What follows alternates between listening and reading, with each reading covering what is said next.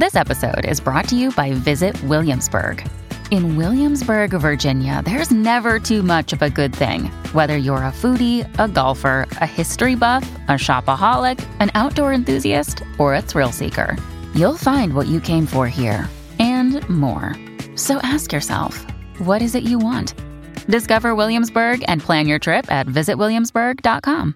Hello, everybody. This is Marshall Poe. I'm the editor of the New Books Network. NBN listeners like to read books and buy them. So we thought we'd tell you that right now, our friends at Princeton University Press are having a remarkable site-wide sale. You can get 50% off books, including ebooks and audiobooks, with the code 50, F-I-F-T-Y, at checkout until May 31. You can save some real money on Princeton University Press books. I encourage you to go there and check it out. Welcome to the New Books Network. Hi, this is Rebecca Buchanan, host of New Books Network, New Books and Popular Culture, and today I am here with Jeff Deutsch, who is the author of In Praise of Good Bookstores. Jeff, thanks for being here with me today. Thanks so much for having me, Rebecca. So could you start out by talking a little bit about how this book came to be and how it came about? Absolutely.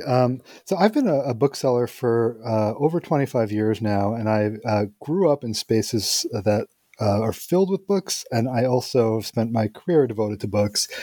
And I wanted to write a book that celebrated that experience. And for those who might not have had the privilege that I've had to be among books in that way, to really recreate the experience of being among books through the pages of a book. And so In Praise of Good Bookstores it's not an argument, it's a celebration on behalf of good bookstores in particular, or bookstores I should say in particular, but also what a life among books could lead to, and the ways in which it affects multiple areas of great import, things like the space around us, the value of things that matter to us, our communities that we build around it, and how, as a culture, we can potentially not just celebrate what bookstores do, but also build models to support them. And so, I mean, you're in unbiasedly one of the greatest American cities around. Right. So you're in Chicago. And so you talk about other bookstores, but you really talk a lot about the bookstore that you're involved in. So before we jump into this, can you talk a little bit about sort of the Seminary Co-op and how it came to be and what it means and what it is as a bookstore? Absolutely. And thank you for asking that. And it is partly the greatest city because, or I should say it's a great city, partly because it has not just our bookstore, but an incredible bookselling community. And that, I think, does distinguish any city.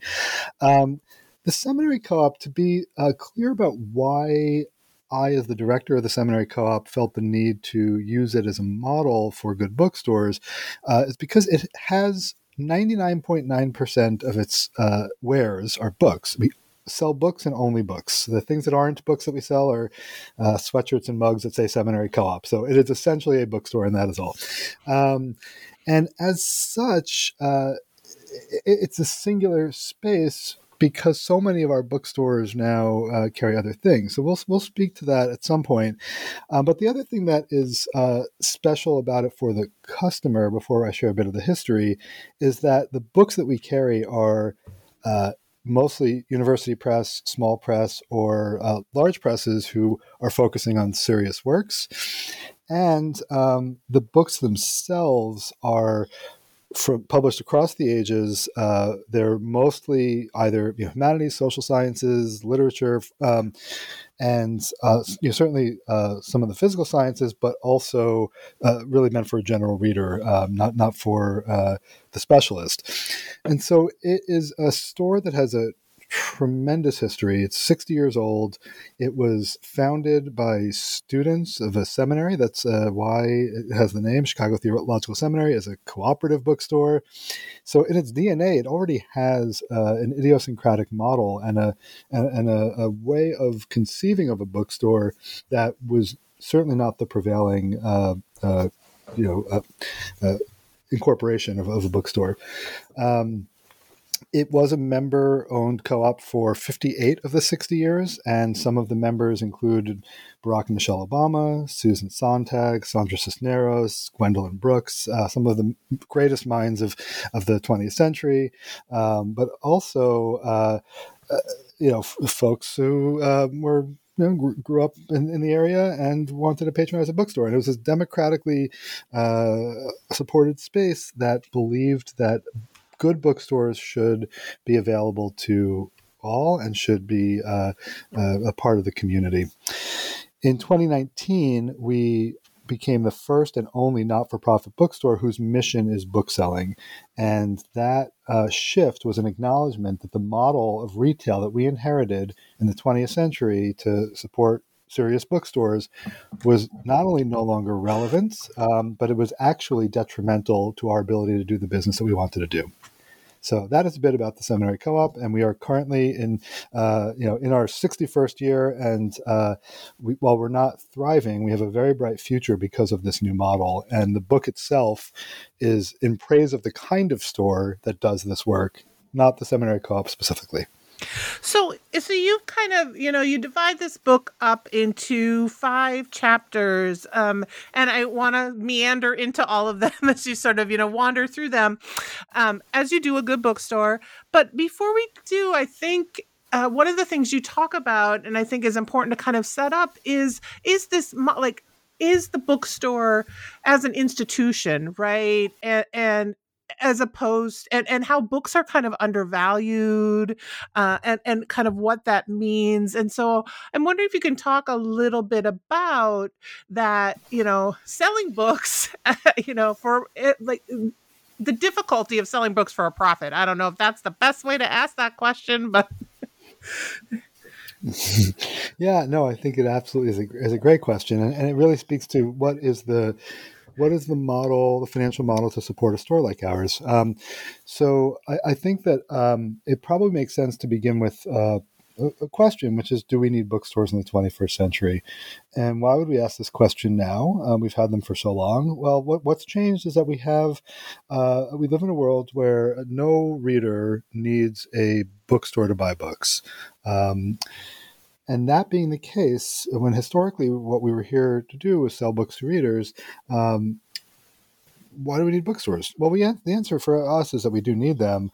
But then the second part of that question, or the second challenge, is that if we need bookstores, then how do we finance them? Because no bookstore, no bookseller who sells new books can make a living selling books alone. And this is why you see socks and greeting cards and coffee shops and some sorts of travel agencies or other sorts of endeavors.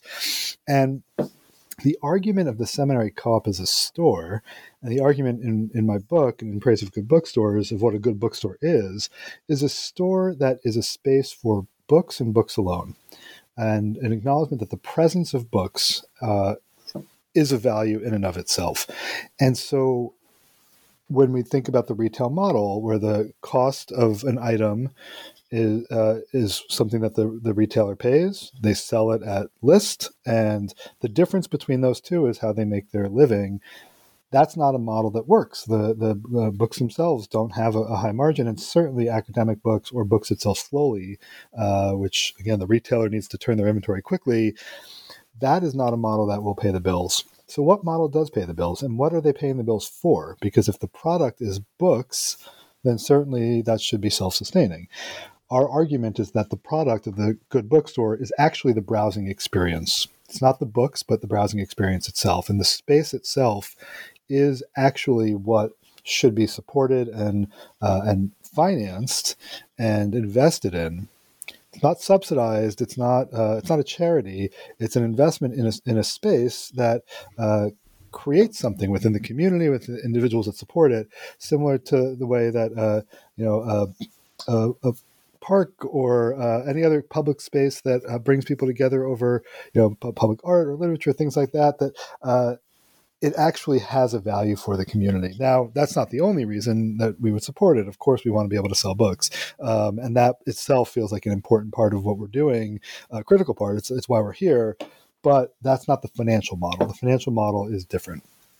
And I have to say, as a person who has more books than I will ever read, Uh-huh. and who has actually, if we were on television, you could see that I also have many tattoos of books like all over my body, right? Like books, I love books, and so this made me, and I love the finding that bookstore where you kind of wind through and find, and like you talk about browsing and finding that space. So this really it reminded me of like some of my favorite bookstores that I've been to, and also bookstores that you talk about that I now want to go to. Uh-huh. Right.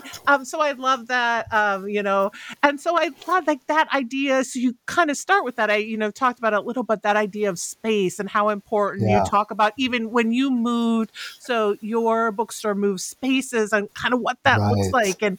And so what is it like? Can you like talk a little bit about that and the importance of creating that space and what that kind of looks like?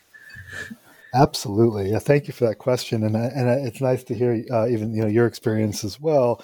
And I've had amazing experiences in bookstores and in book spaces, including going back to my childhood, when I wasn't even a big reader, but I had books everywhere, and all of my friends' families and the school. And I grew up in an Orthodox Jewish world, and anywhere we went, there were books. There were books everywhere. And the Seminary Co-op was founded in a basement, and a big part of what people love about the store is these labyrinthine aisles, and the stacks themselves were they were treacherous. There were pipes you bang your head on, or there were tripping hazards everywhere, and all sorts of it's an obstacle course in some way. And that was, for a lot of us, that was really fun. And we did move the space after 50 or so years.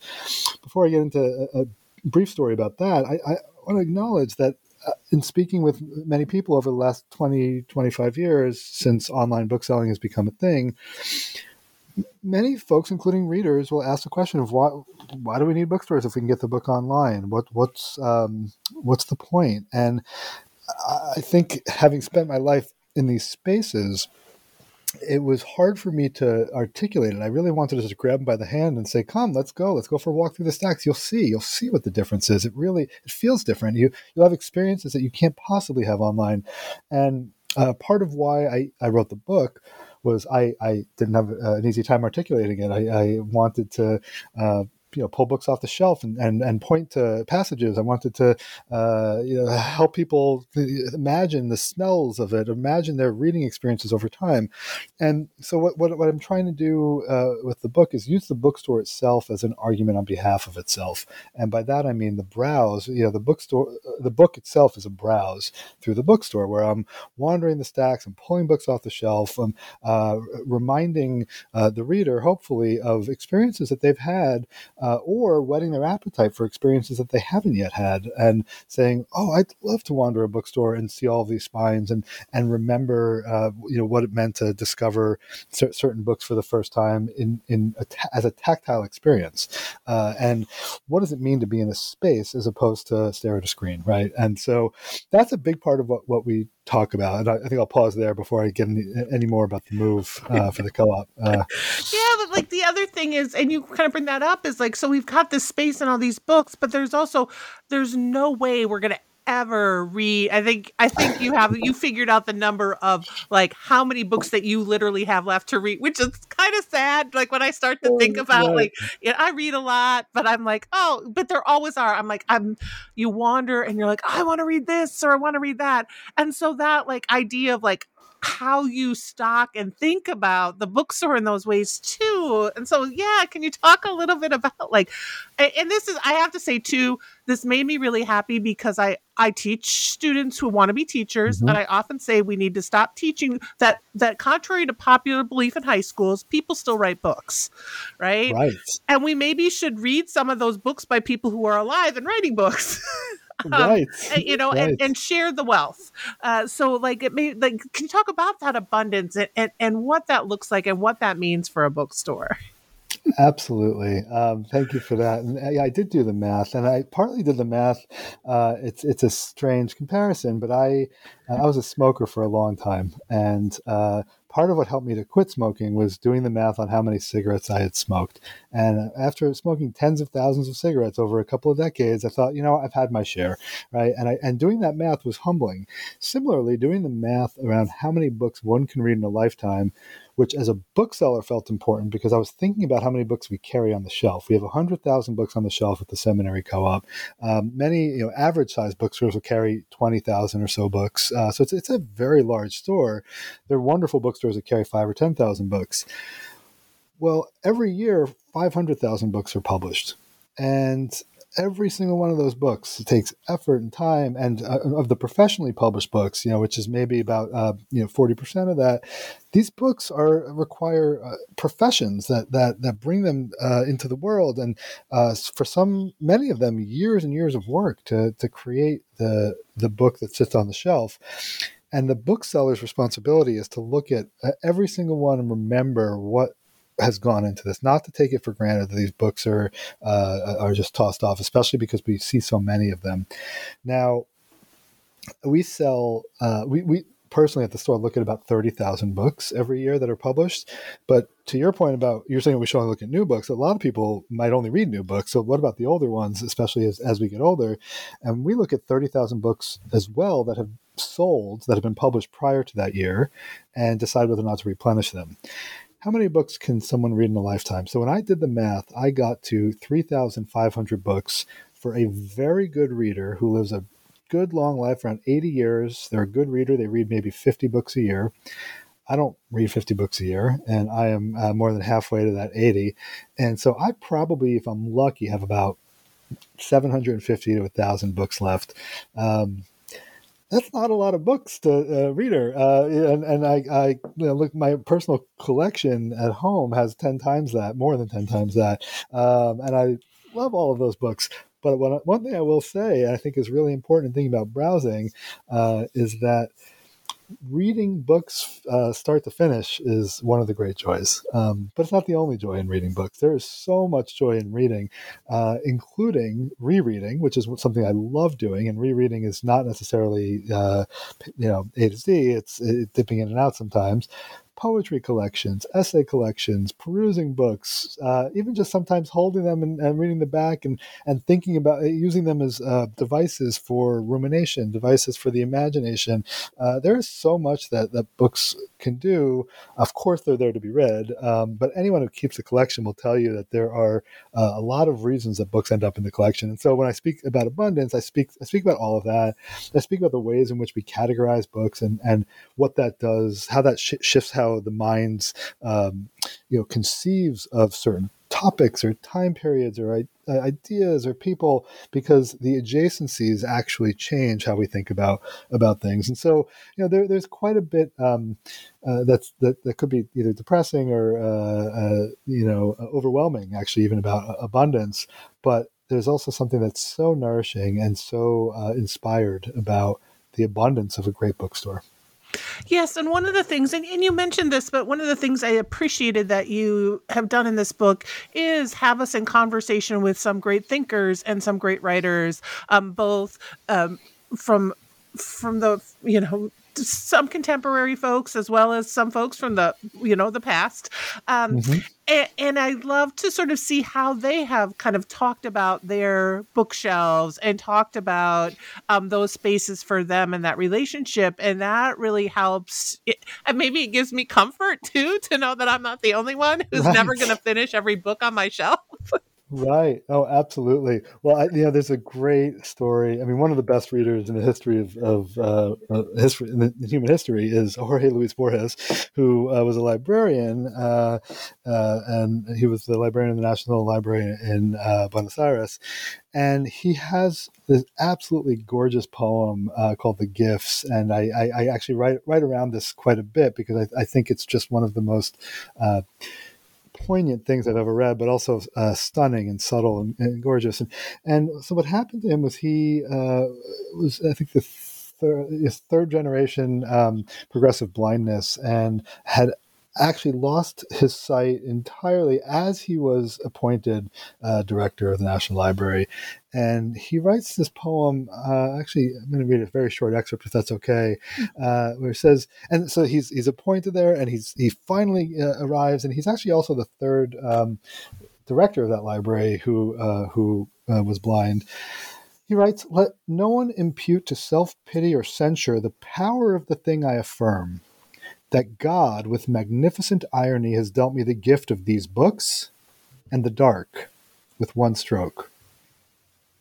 He has lifted these eyes, now made lightless, to be lords of the city of books." And this notion that the Lord has dealt me the gift of these books in the dark, it struck me as I was doing the numbers and looking at my own personal library and my history of reading, but also then the bookstore and then all the libraries and other bookstores that I go to, that in some way that's true of all of us, right? We have this gift of the books and we have this gift of the dark simultaneously. And that's the case. That's just the case. It's beautiful. So we have this, right? So as we meander through the bookstore, we meander through your book, you move from this abundance of books. And again, that makes me think of like those certain bookstores that I go to. You know, some bookstores are very regimented, but others where I turn the corner and there's something unexpected, Right. you know, it's something Right. fun to find. It made me think a lot about bringing my children to Shakespeare and Company in Paris, and them being like, why are we going to a bookstore? And then leaving with books, which they always do, but also falling in love with being able to find a cat and play and sit and read. And it's just right, like just to find and finding books that they never thought they'd find. And that gets at that idea of, like, you talk about the value and sort of worth of books and what that means. And I think, I mean, all of this ties together too, but can you talk a little bit about that? Some of the things you were talking about in value and thinking about value. Yeah, absolutely. Thank you for that question. Thank you for bringing up Shakespeare and Company, because actually I want to have a slight aside here. One of the things that we're doing at the Seminary Co-op, separate from this book, and hopefully the book can support this work, is trying to imagine a model in the 21st century for the bookstore. If we were to build deliberately a financial model to support these stores, what would we do? How would we do it? And what does it mean to be a bookseller in the 21st century, especially if it no longer means being a retailer only? And the history of bookselling is actually very interesting. And the history of bookselling is not simply a retail endeavor either. And Shakespeare and Company is probably my favorite example, because without Sylvia Beach and without Shakespeare and Company, Ulysses itself isn't published, right? And so she was a publisher as well. She also essentially had a writer's colony or residency. People would stay in the building, and was part of a larger cultural work and literary work that is not what we think of when we think of booksellers now, as we think of them as retailers. And so I think there's a way to go back to the history of bookselling to also and then acknowledge that the work has always been about culture. It's been about literature. It's been about bringing community together over books in ways that certainly retail in the 21st century does not make space for. This is directly relates to the question about value, because the question becomes, how do we value the institutions and the services and the work that gives our lives meaning, actually, right? What does it mean to support, whether it's financially or with attention or with time, or with space? What does it mean to support the things that matter to us most? And one thing that's clear, and there's not a single, I am not a political economist, there's not a single argument in this book on behalf of or against a certain system of political economy, but there is the acknowledgement that the market itself, which can do a lot of things well, is never going to be able to measure the things that matter most to us. And this is not obviously an original thought. This has been written about over and over again. And so if that's the case, that the things that can be measured are not the things that matter most, how then do we think about the things that matter most? Something like our cultural inheritance, the ideas that give our lives meaning, the experiences that give our lives meaning, the moments that give our lives meaning. And there are a few models that I look at that I think are interesting, but the lens through which I see quite a bit of this is through John Ruskin, whose book Unto This Last was one of two books by contemporaries that Gandhi thought of as the most important for him and his intellectual development. And what Ruskin writes about is the work of the merchant as one of the classes of one of the professions, the core professions. And in thinking about the merchant, and again, I make this argument that we're not retailers, but certainly we are selling things. There's a very subtle and beautiful argument about when we seek cheapness or savings, when we seek value, and what remuneration we offer to those who are expert at what they do, and how we think about the entire, I would say, supply chain, but also the labor chain of what work goes into the goods and services that we care for. And I won't speak too much about it. The book goes into it in great detail, but to acknowledge that if you're standing in the rain, you're not, and a cab comes by, this is what Ruskin says, you're not going to try and bargain in that moment. You need to get in that cab. And similarly, if the way that we think about our economy is to always look for what is cheapest, then we're ignoring the supply and the way that the work actually happens, so that the work will not be supported. And I think this has great value to the conversation about bookstores, because we take something like the example I give is a book called Tell Me How Long the Train's Been Gone, which is a book that I read in 1994, the year I started bookselling. It's a novel by James Baldwin. It's a wonderful, wonderful book. I read my mother's paperback copy that she bought in 1969 for, I forget, a couple of dollars. And at that point, the book would have been worth about $5. And in 1994, I do the math: a couple of slices of pizza and a drink costs about $5. So we're thinking about money in this way, and for $5, what could you buy? Obviously, there are needs and all of that. So the piece that I really want to draw out is what are the $5 offer, and what did it offer me at the time had I bought the book? And today, if we were to buy that exact book, a $17 list price on online retailers and Amazon, I should say, specifically, the book, as of the writing of the book, was 30% off online, which in the market economy says that this is a deal that if I won't pay full price for that book, $17, but if you discount it 30%, then it's actually worth it. And it's an absurd idea. And obviously, we need to put money on it, and we need to live. And so none of this, again, is about a conversation around political economy, but to really acknowledge that the way that we think about value and savings as it relates to books, and the way that we think about the spaces that support that work shouldn't be the same way that we think about buying a couple of scones and cups of coffee. And what I appreciated too, and I think it kind of bleeds and brings us into that chapter on community, is that part of this, participation in the bookstore and going and buying and supporting that bookstore has to do with how we're supporting the community, right? And so right. If all I'm doing is trying to find the deal, right, and finding it the cheapest, then I'm also not part of the community that the bookstore's creating.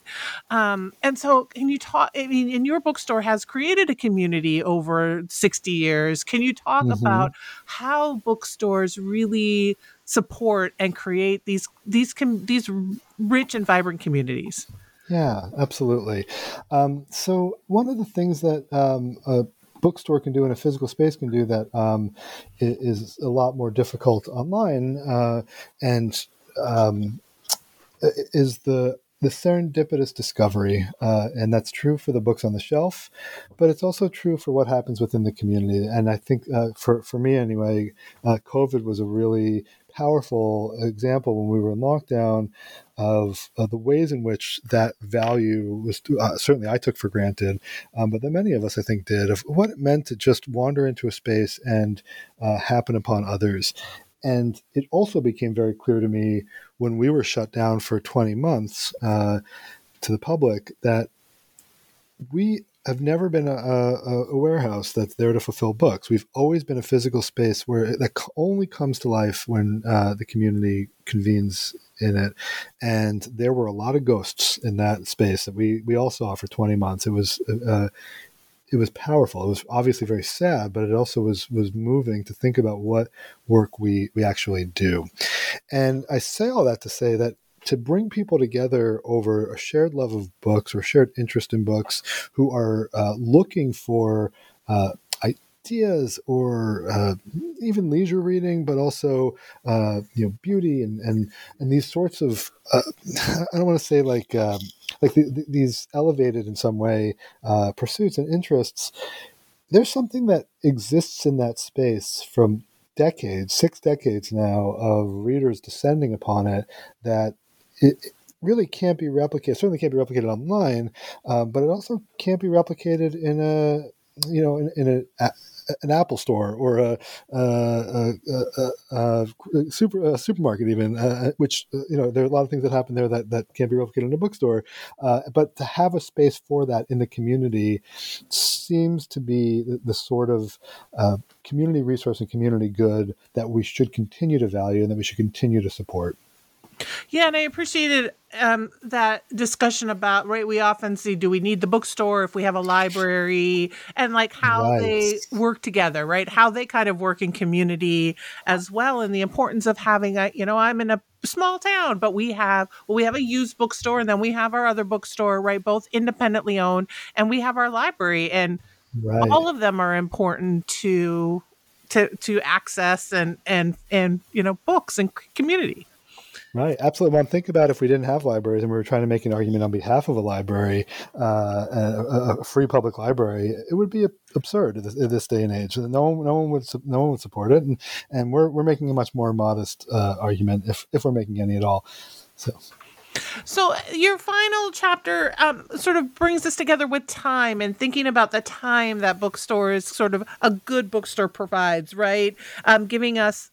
You talk about this slowness of time to browse through the bookstores and for, getting lost in the bookstore. So can you talk a little bit about that and how you kind of why time, like really thinking about time in relation to, but also separate from these other, sort of space and abundance, why that's important?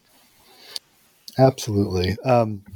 Yeah, it felt important to me, especially around the celebration of good bookstores, serious bookstores, a seminary co-op, a place like City Lights, stores that carry books from across the ages, because it's the famous statement from Ezra Pound, literature is news that stays news, right? This is the news that stays news, and it's our cultural heritage. And whose culture? Well, in many cultures, a good bookstore is going to have books from across space and across time.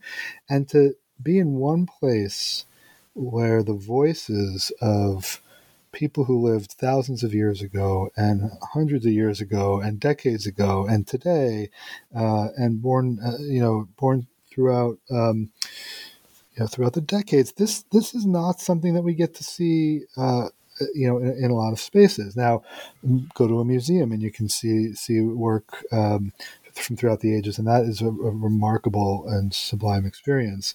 But that is something that I think with any cultural work feels particularly important. Now, what's also interesting in a way that, almost imagine a museum where the rooms were set up just based on random genres. It could be based on color, and it's not about where the artist was from or when they were painting. It could be based on material, and obviously there are many curators who do interesting work like this.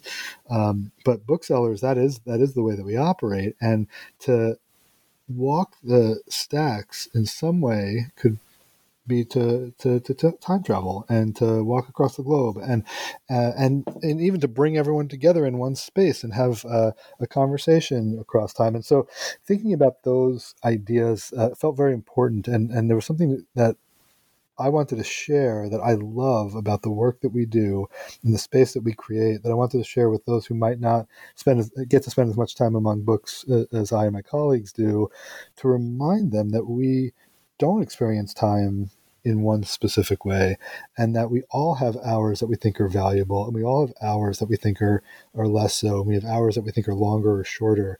And ultimately, the question of the good bookstore is also a question about books, and ultimately the question about books is also the question about what matters to us and how we spend our time and what we think about and what it means to be human. And I don't want to get too highfalutin about it, though I'm sure in the book I do. But I think many of us readers have had some of our most meaningful ideas, experiences, or even perceptions almost from the pages and the words of authors in those books. Yeah, there's this, and I can't, of course, offhand, can't remember who the author was, but this beautiful quote about how she started to write, to have those conversations with the dead. I think it was a poet. I can't remember, but right, those ideas and that way in which we can like continue and have those conversations. Yeah. Mary Ruffle says that, who's a wonderful poet, but also a wonderful essayist, wrote a great book called Madness, Rack, and Honey. I'm a bookseller, so I've got to obviously be selling books other than my own here. But yeah, she writes that she began writing because she had made friends with the dead. They'd written to her in her books about life on Earth, and she says something like that she wanted to write back to them and just lists words, very simple words like yes and river and hair and maybe, and wanted to write those things back. And that dialogue is incredible. I mean, I was talking with Emerson yesterday, actually. He and I were having a great conversation, and then Sapo came by and said, "Wait, hold on. Actually, I have a funny line for that." And this is really the experience of so many of us. These aren't. I'm not really. I'm not being funny. Like this is how my world is, right? And yours too. Like we just live in these worlds, and it's the best, right? I mean, like you right. No, I mean, I love. I had not heard that. I've not heard her quote that reference before, and I thought it was beautiful. It made Samantha Hunt, who I think is an amazing author, writes these things, like a lot about like these ghost stories and like people and ghosts and buildings and everything talking to you. And it just like, I was like, this is a lovely way to think about, right? Like what these, those, thinking about that and thinking about reading and what it does and where it sort of brings you in that conversation. So I love that. I think that's exactly right. Very quickly hearing you say Samantha Hunt, I mean, so one of the things that's so important for booksellers are enthusiasts first and foremost. We get excited about books. We talk about books all the time. And I don't know if you're referencing her new book called The Unwritten Book, an investigation. I cannot wait.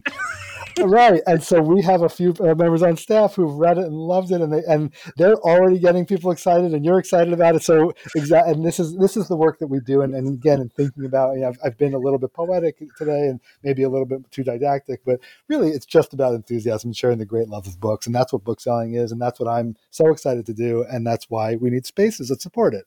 And that's the argument. Yeah. So you referenced this a little bit. You added an epilogue about, what's with COVID and all of that. And so, are there things that you're thinking about like this, as you sort of move forward, as you finish this book, and now maybe not, like what is that next, I don't know if the next step or that next move, or what is this, like, what do you also, I don't know what I'm exactly trying to say, but that, what is that epilogue for you? Maybe that's the best way. I appreciate that. I mean, I had planned on writing a different epilogue, but it was stark to shut the doors in March of 2020, and it was obviously stark for all of us. And it was interesting to be in a physical space in March of 2020 and April and May and June, doing physical work with 45 people in in a bookstore that didn't have any community and didn't have browsers and didn't have our readers. It felt it was clear that we weren't actually doing our work, even though we were moving books around. But the epilogue it goes beyond that, and it speaks to multiple other things and themes in the book. But really, the note that I end on and that I want to end on here is saying that we've historically, we have talked about the good society and the good life. And the idea behind the good bookstore, for me, is an acknowledgement that there's something here that's aspirational. There's something here that, even if we only are dreaming of what these spaces could do, it seems to me, and I hope I can be persuasive, say that it's incumbent upon us to build models for the future that support the sort of work that we want to be doing and the sort of spaces that we want to be keeping.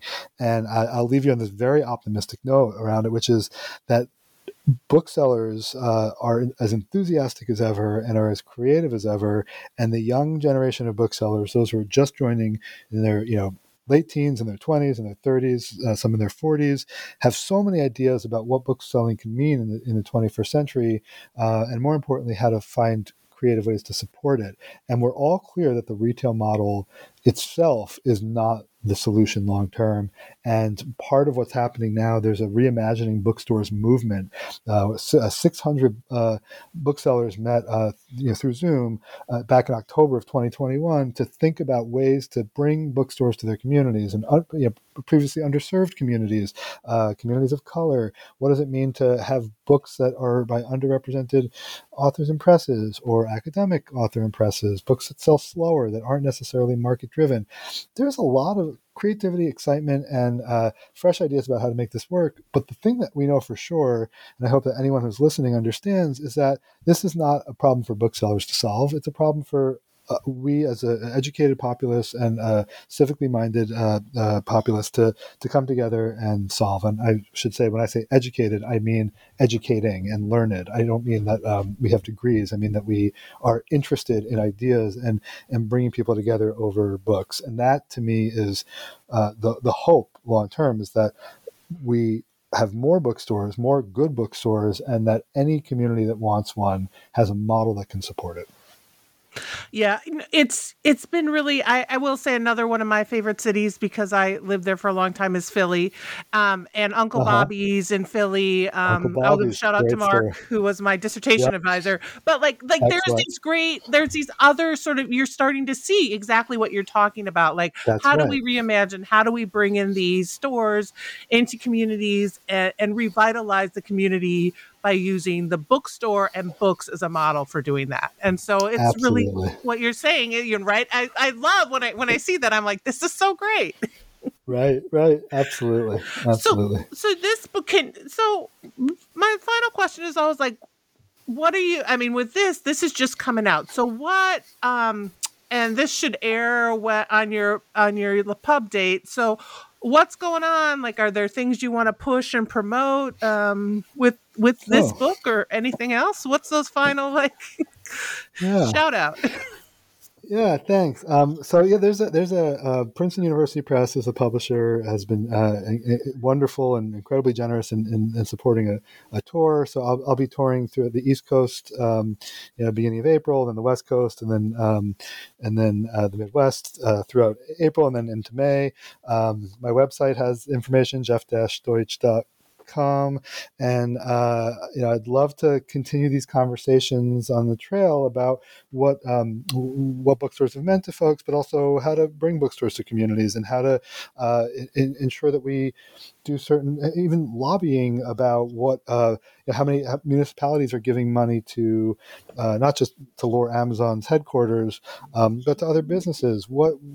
And then on the other side, cities like San Francisco gave money to their historic independent bookstores to support them. Can we find more of the latter ideas? And how can we think differently about the support that we give to bookstores and what it means to build these models. So, I'm interested in, obviously I'd love to have readers read the book, but I'm also on a mission about shifting the national conversation. And I and the 599 other folks on the Reimagining Bookstores call, I think are all part of this, to say, these stores matter, these spaces matter. Let's first of all act like it, and second of all, let's do something about it to make sure that they're here for years to come.